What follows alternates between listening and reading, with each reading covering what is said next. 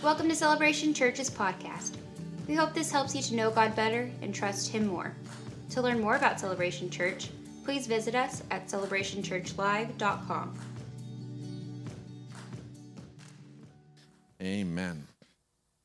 Well, we are on the backside of this rather long series. 10 weeks is a little long for Celebration Church.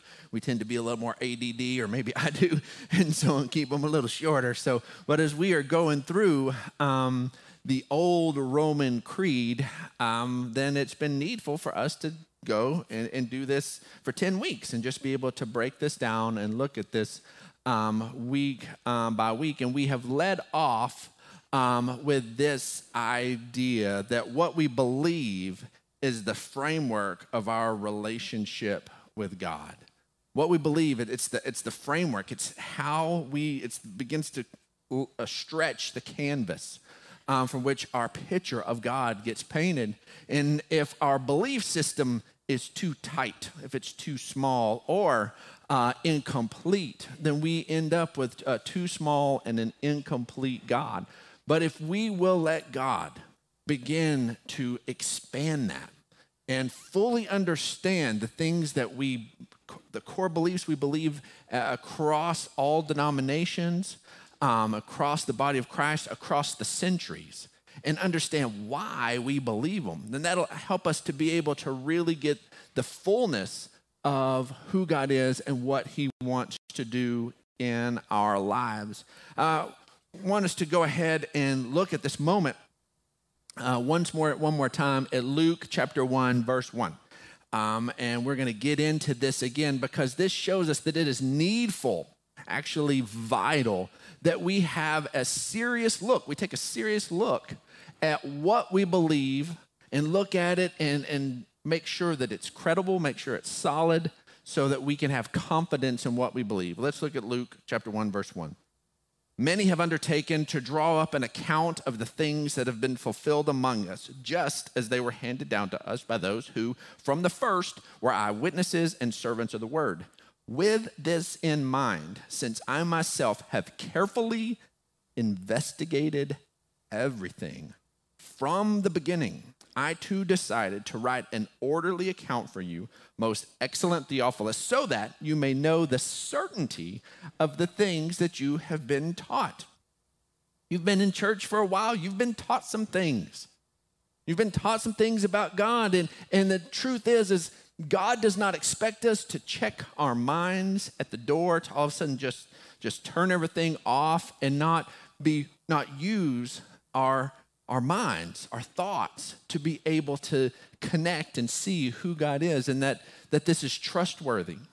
Luke carefully investigated it. Luke was an educated man who carefully investigated. Luke was a doctor, and he took his inquisitive mind and he put that into a place to investigate the stories about Jesus, talk to eyewitnesses about Jesus, and then put this down so that this man Theophilus would be able to have confidence in what he had been taught and the certainty of the things that he had been taught. This is absolutely, absolutely vital. And so if this is the motivation, what the Holy Spirit used to prompt Luke to write his gospel, well, then you know what? I think it's part of what should be in our nature as Christians, to make sure and carefully investigate and make sure of the certainty of the things that we've been taught. Looking for the certainty is faith, looking for a place to attach to. It's not doubt, looking for a place to release. It can be faith, looking for a place to attach. And so we got to make sure that we have a space where we can carefully investigate and make sure of what we have been taught. Now, with that, we've gone back over the old Roman creed. Now, again, we've chosen the old Roman creed because it is the oldest fully recorded creed. If you've been in church for a while, you're familiar with the Nicene Creed or the Apostles' Creed, which are fantastic. They're a little longer. They have a few more elements. We agree with those things as well. There's nothing in the Apostles' Creed that we have any beef with, so we've not neglected that one over this one. This one's just older. It's 2 centuries older. This dates back to year 125. Apostle John died in year 100. So this goes back to what the early church believed, and we want to stay connected with that. So let's look at what the old Roman Creed says. It says, I believe in God the Father Almighty, and in Christ Jesus, his only Son, our Lord, who was born from the Holy Spirit and the Virgin Mary, who under Pontius Pilate was crucified and buried. On the 3rd day rose again from the dead, ascended into heaven, and sits at the right hand of the Father, whence he will come to judge the living and the dead. And in the Holy Spirit, the Holy Church, the remission of sins, the resurrection of the flesh, and life everlasting. This is something that people in lots of spaces can quote. If you've, again, some of you may know the Apostles' Creed and just be able to quote it off the top of your head, or prompt it a little bit, be able to kind of get it started and you know it by rote.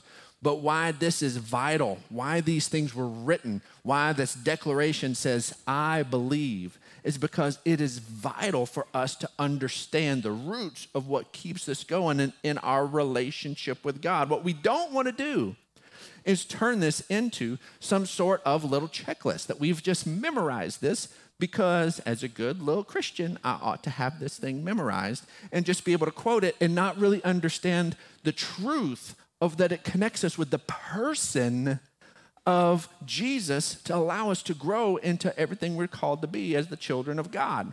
And it's easy to turn just about anything into some sort of almost religious practice and just turn it into that.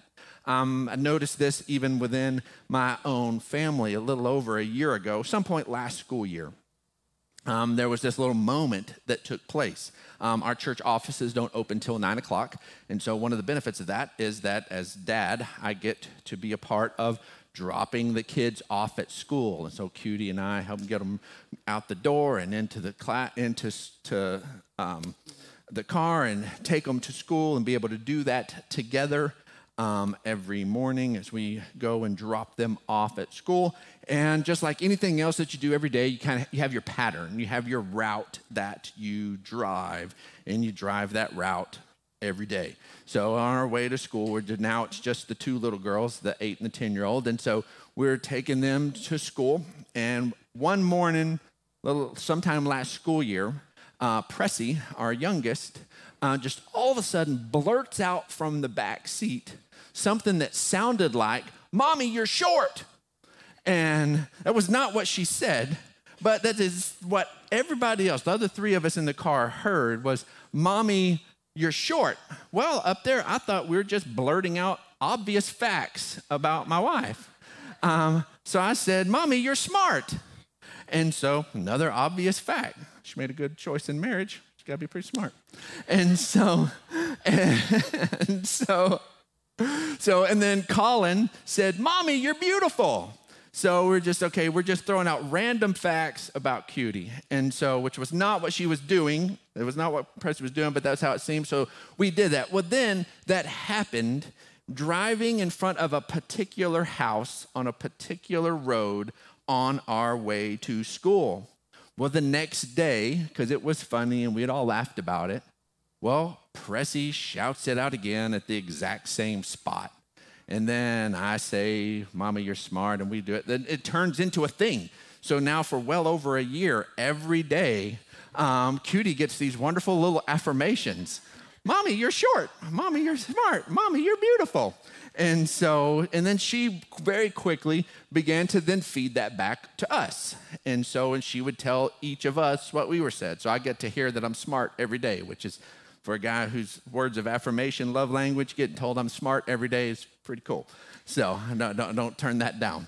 And but this just became a thing and has been for well over a year that this just happens. Well, one time I was running a little late, wanted to avoid the light, so I'm zigzagging through a different part of the neighborhood and don't drive in front of the house.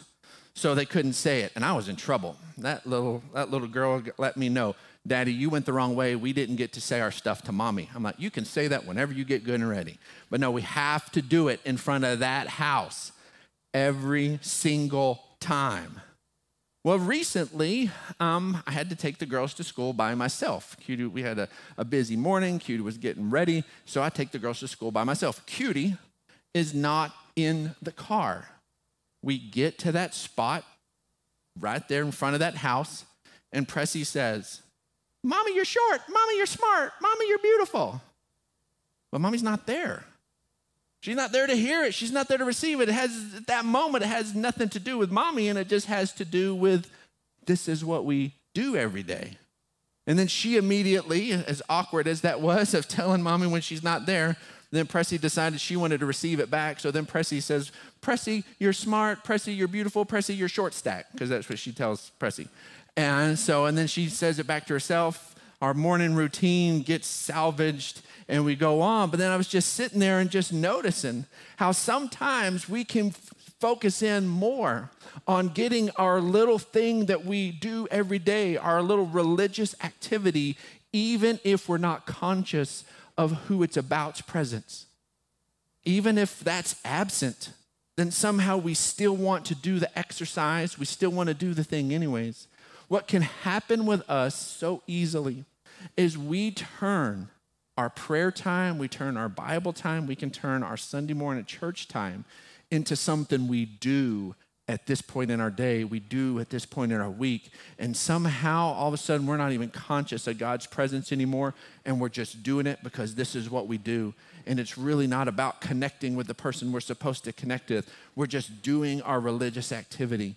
And folks, we can do that with anything, and we can specifically do it in our relationship with God. Having something like the creed is not to have something we just quote and we just know, but to make sure there are these points that we're able to connect with a God who loves us. If we take God out of the picture, it is nothing different than any other vain, empty religious practice.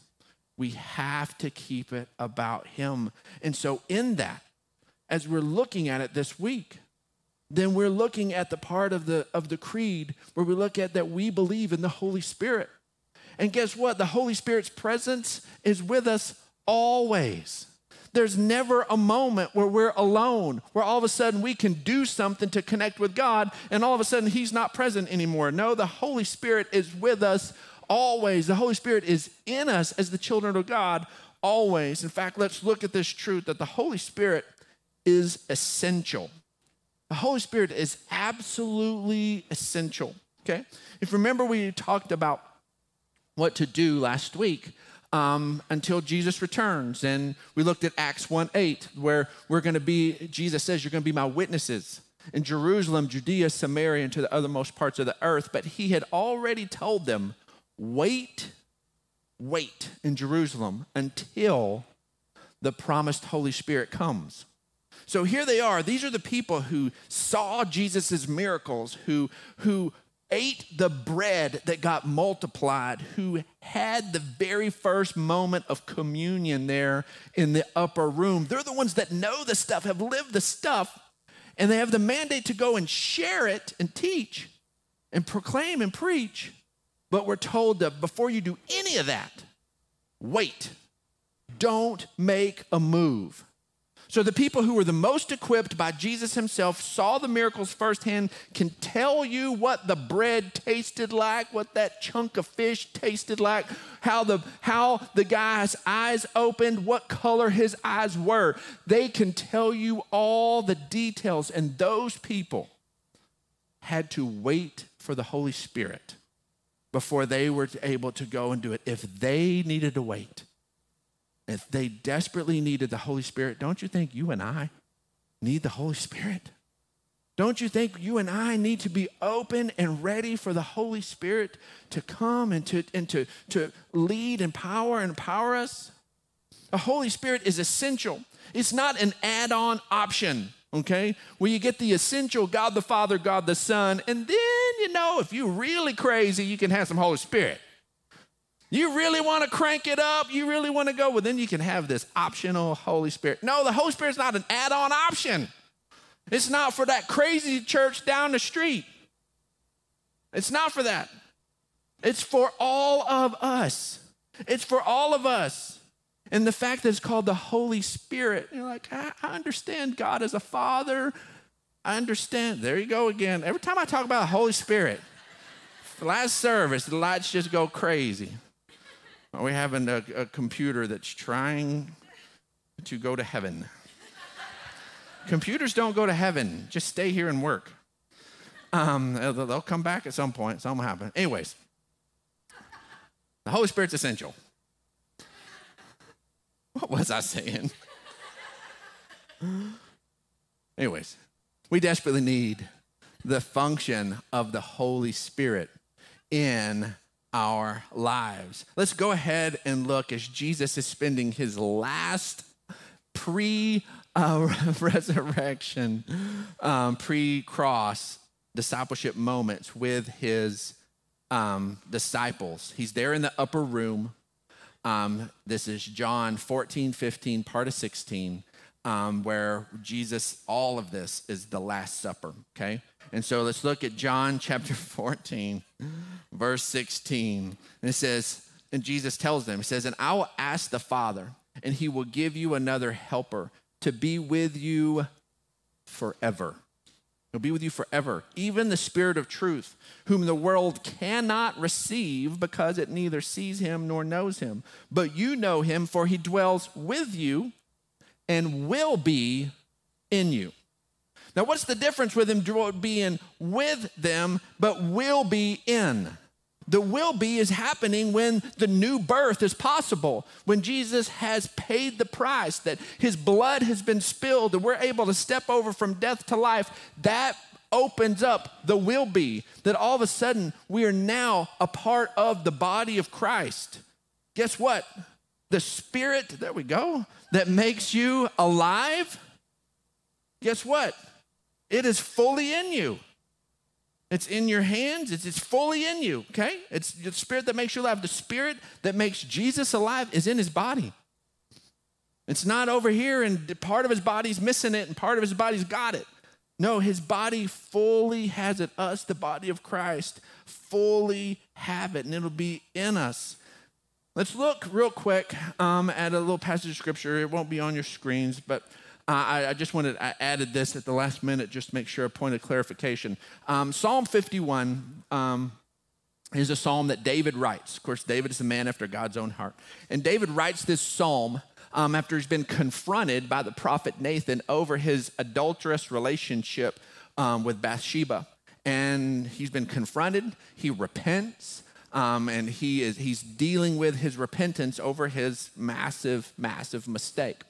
And in that, he writes this psalm that gets recorded for us as scripture.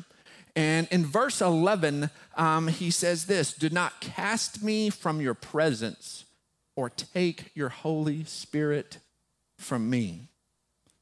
If we're not careful and we don't rightly understand what happened at the cross, we will think that Psalm 51:11 can apply to us. But on this side of the cross, Psalm 51:11 doesn't apply to us. When I was a kid, and I don't blame the church for this remotely, but we sang a song based on Psalm 51, create in me a clean heart, which is right before this, and renew a right spirit within me. Cast me not away from your presence, O Lord. Take not your Holy Spirit from me.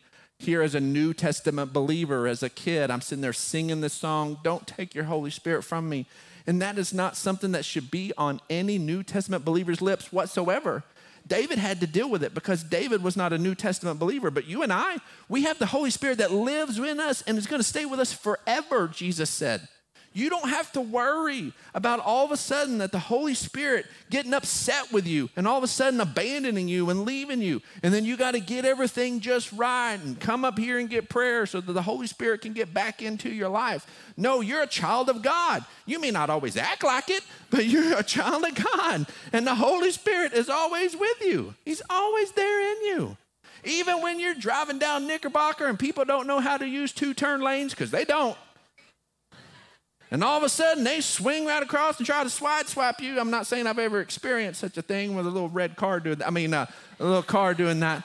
But all of a sudden, something like that happens, and then you get upset.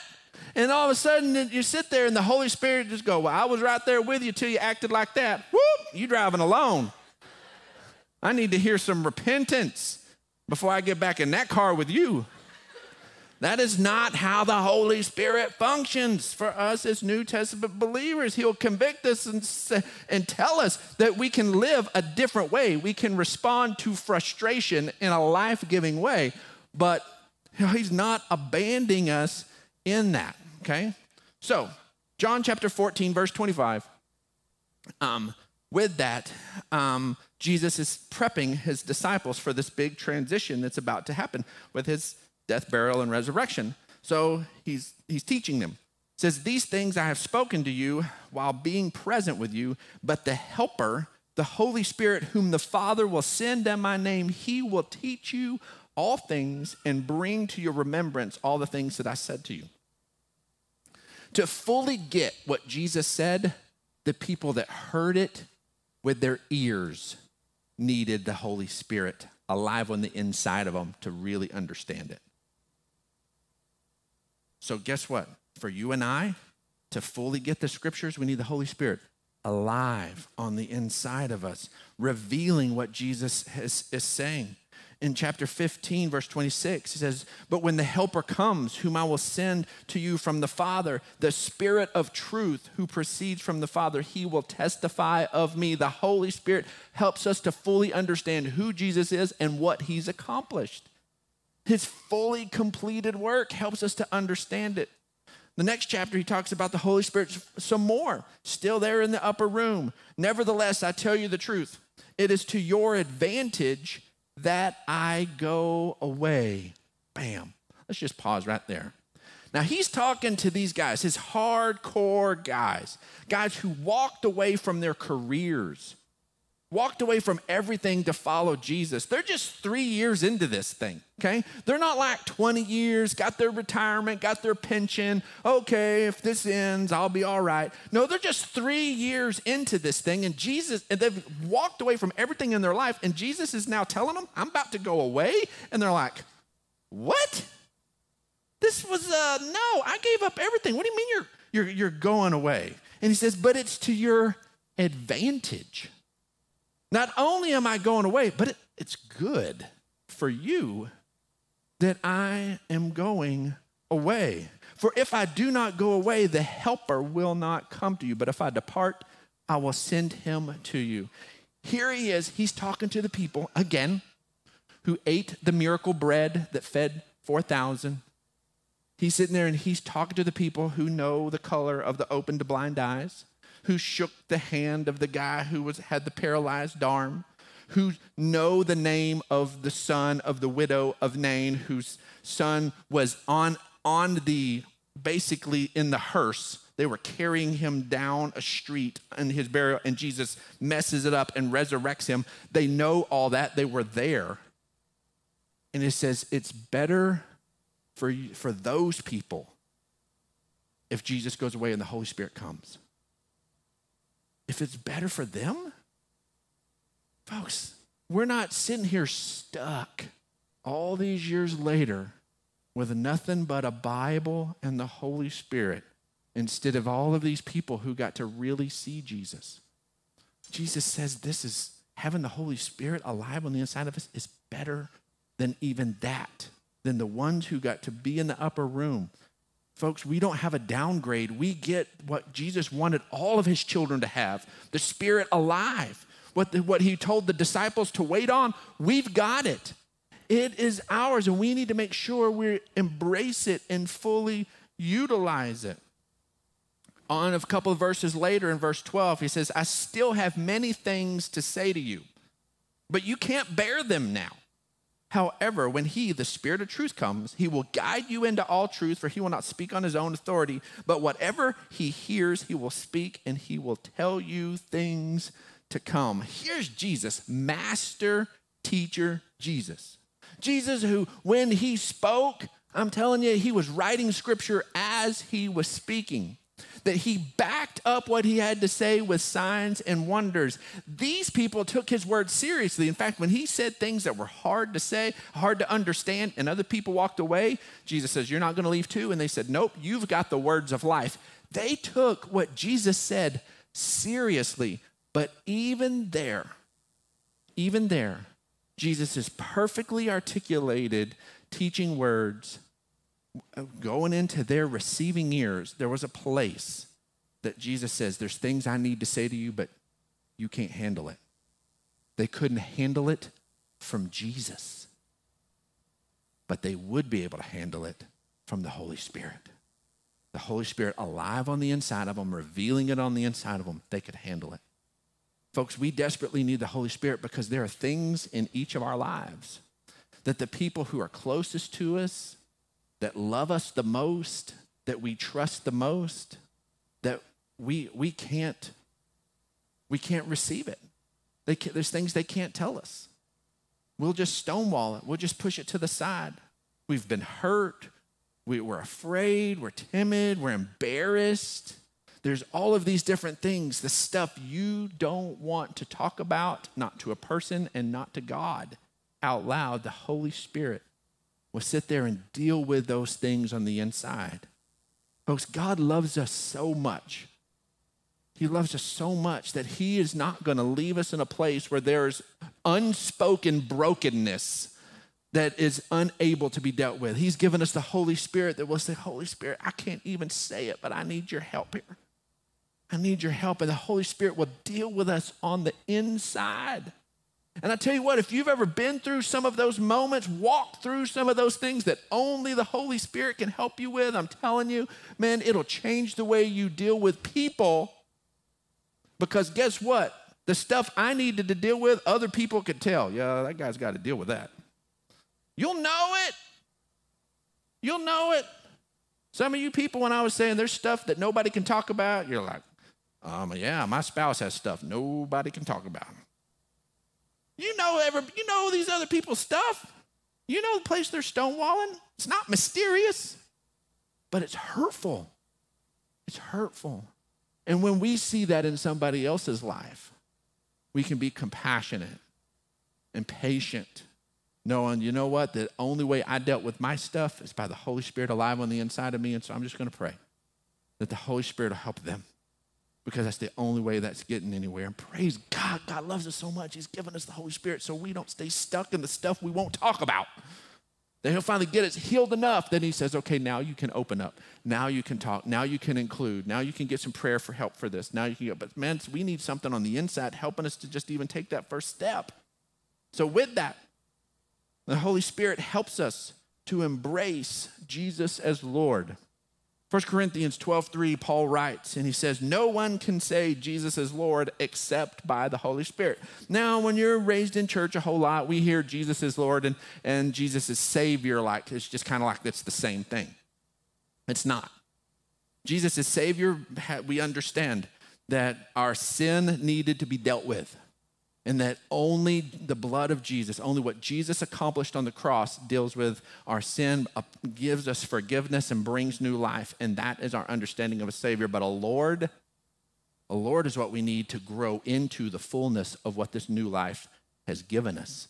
We need him to be boss. And folks, I'm telling you, the scriptures tell us nobody can really embrace Jesus as Lord without the Holy Spirit. We just can't. We can say it. We can play church games. We can do it. We've done it for years. But to really let Jesus be Lord, it requires the Holy Spirit. To let him go to those places that really need to be changed, that we feel like, nope, I'm just going to strong arm this and I'm going to handle this myself. Nope, to let him really be Lord, we need the Holy Spirit. We can't do it. So guess what? If we can't do it without the Holy Spirit, if we can't embrace Jesus' authority as lordship, we, the children of God, without the Holy Spirit, within the world, of course the world thinks that Jesus shouldn't apply to anything. Of course they don't embrace his authority. Of course they don't, because he requires the Holy Spirit.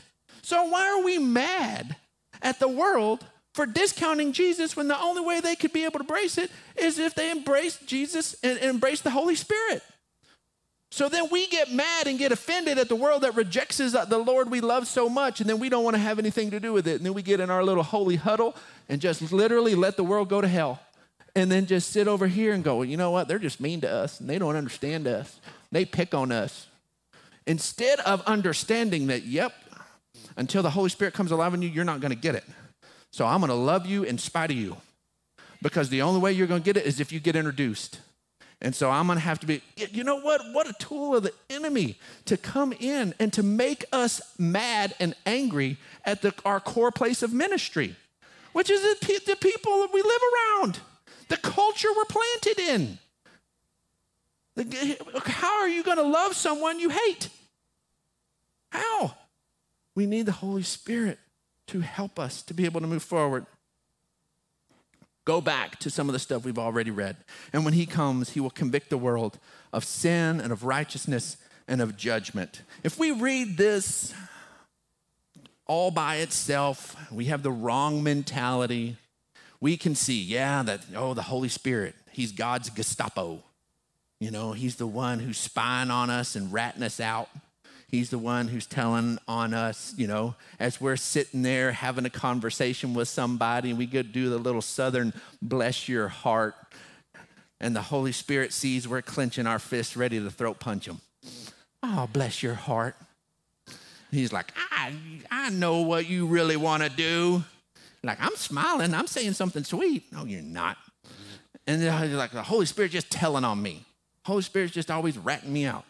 No, the Holy Spirit is not here picking apart our sin, telling us you need to be more righteous, or I'm going to judge you at the end. If we don't read this right, that's what we'll see, that the Holy Spirit comes to convict of sin, righteousness, and judgment. But Jesus wanted to make sure we did not misunderstand, and he keeps talking. Why does he convict the world of sin? Because we're all a bunch of rotten sinners and we need to be shamed into life correction. No, convict the world of sin because they don't believe in me. That's the Holy Spirit's answer to sin. Believe in Jesus. Look to Jesus. The Holy Spirit doesn't look at the addict and go, you need to fix yourself. You need a program. You need this. You need that. No, the Holy Spirit addresses the addict and says, believe in Jesus. Look to Jesus. Embrace Jesus. He's the one that'll make the difference. He doesn't look at our brokenness and shame us. He looks at our brokenness and says, the answer is Jesus. So guess what? The body of Christ, you know what we need to do when we face brokenness? We need to echo what the Holy Spirit is saying and say, embrace Jesus. Not throw shame and rejection, but embrace Jesus. The Holy Spirit isn't convicting of righteous. Well, that's sinful, and you need to get righteous. No, the Holy Spirit of righteousness, because I go to the Father and you see me no more. We talked about this 2 weeks ago, that Jesus has gone to the Father, the work is completed. He convicts us of the righteousness that is ours because Jesus provided it. The Holy Spirit convicts us of sin, look to Jesus. Of righteousness, Jesus made you fully righteous. And of judgment, because the ruler of this world is judged. It has nothing to do with you being judged. The Holy Spirit isn't saying, well, you know you're going to stand before God for that. You know you're going to stand before God. That's not what the Holy Spirit is saying to you about judgment. The Holy Spirit is saying the ruler of this world is judged. The one who's picking on you, tempting you, messing with you, jacking with your life, he's already defeated. Walk in the victory. That is what the Holy Spirit is saying about judgment. And then we need to understand this as we wrap this up, that he's also our friend. I love the way that Luke writes, and it's just this beautiful connection of partnership with the Holy Spirit. Acts chapter 5, verse 32. Luke writes, he says, we are witnesses of these things, and so is the Holy Spirit, whom God has given to obey him. We're witnesses of these things, and so is the Holy Spirit. You can almost seem like, we're witnesses, and so is the Holy Spirit. I mean, it's just that kind of language. We're in this together. I love the beauty of that. Acts 13:2. While we were worshiping the Lord and fasting, the Holy Spirit said, set apart for me Barnabas and Saul for the work for which I've called them to. So there they are. They're trying to figure out, what are we supposed to do? Who's supposed to be responsible for what? And in the middle of that, the Holy Spirit says, hey, set apart these two guys for this work. The Holy Spirit's just in the middle of the decision-making, in the middle of the growth, in the middle of walking this out. That's what the Holy Spirit does in our lives. Acts 15:28. But it seemed good to the Holy Spirit and to us not to burden you with anything beyond the following requirements. Sometimes you just need to make a decision that sometimes it just seems good to the Holy Spirit. Like, could I say that God's just absolutely told me this is the way this needs to go? Maybe not. Maybe I can't say this is it, but it seems good to the Holy Spirit. The Holy Spirit isn't telling me to slow my roll. The Holy Spirit isn't saying, no, this isn't time. It seemed good to the Holy Spirit and to us not to burden you with anything beyond the following requirements. And then the last thing is he's God. Holy Spirit's God. See here in Acts chapter 5. See that Peter said to Ananias, how is it that Satan has so filled your heart that you have lied to the Holy Spirit and kept for yourself some of the money you received from the land? Didn't it belong to you before it was sold? And after it was sold, wasn't the money at your disposal? What made you think of doing such a thing? You have not lied to men, but to God. Well, wait a second. Didn't he just say you lied to the Holy Spirit, and then now he's saying you lied to God? Is he like fixing it? Is he like correcting himself? No, it's the same. It's the same. The Holy Spirit is God.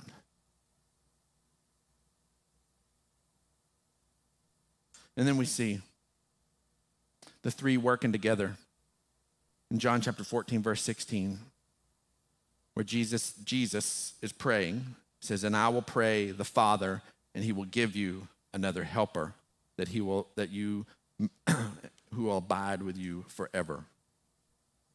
In verse 26, but the helper, the Holy Spirit, whom the Father will send in my name, he will teach you all things and bring you remembrance of things that I've said to you. 15:26, but the helper comes, whom I will send to you from the Father, the Spirit of truth who proceeds from the Father, and he will testify of me. The three working together. And then here is one of the most beautiful moments where we see for the disciples' sake getting it hard pressed in them, that the Holy Spirit is very much a part of this. It's the baptism of Jesus. And in verse 22, it says, and the Holy Spirit descended on him in bodily form like a dove. What they saw reminded them of a dove, but they saw the Holy Spirit coming down, and a voice came from heaven. So they saw the Holy Spirit. They heard the audible voice of the Father. You are my Son in whom I am well pleased. So they're seeing the physical body of Jesus, the audible voice of the Father, and seeing the Holy Spirit in something that reminded them of a dove. And there with their sense knowledge, there at the baptism of Jesus in the beginning of his ministry, they see all three together. The Holy Spirit is very much a part of this.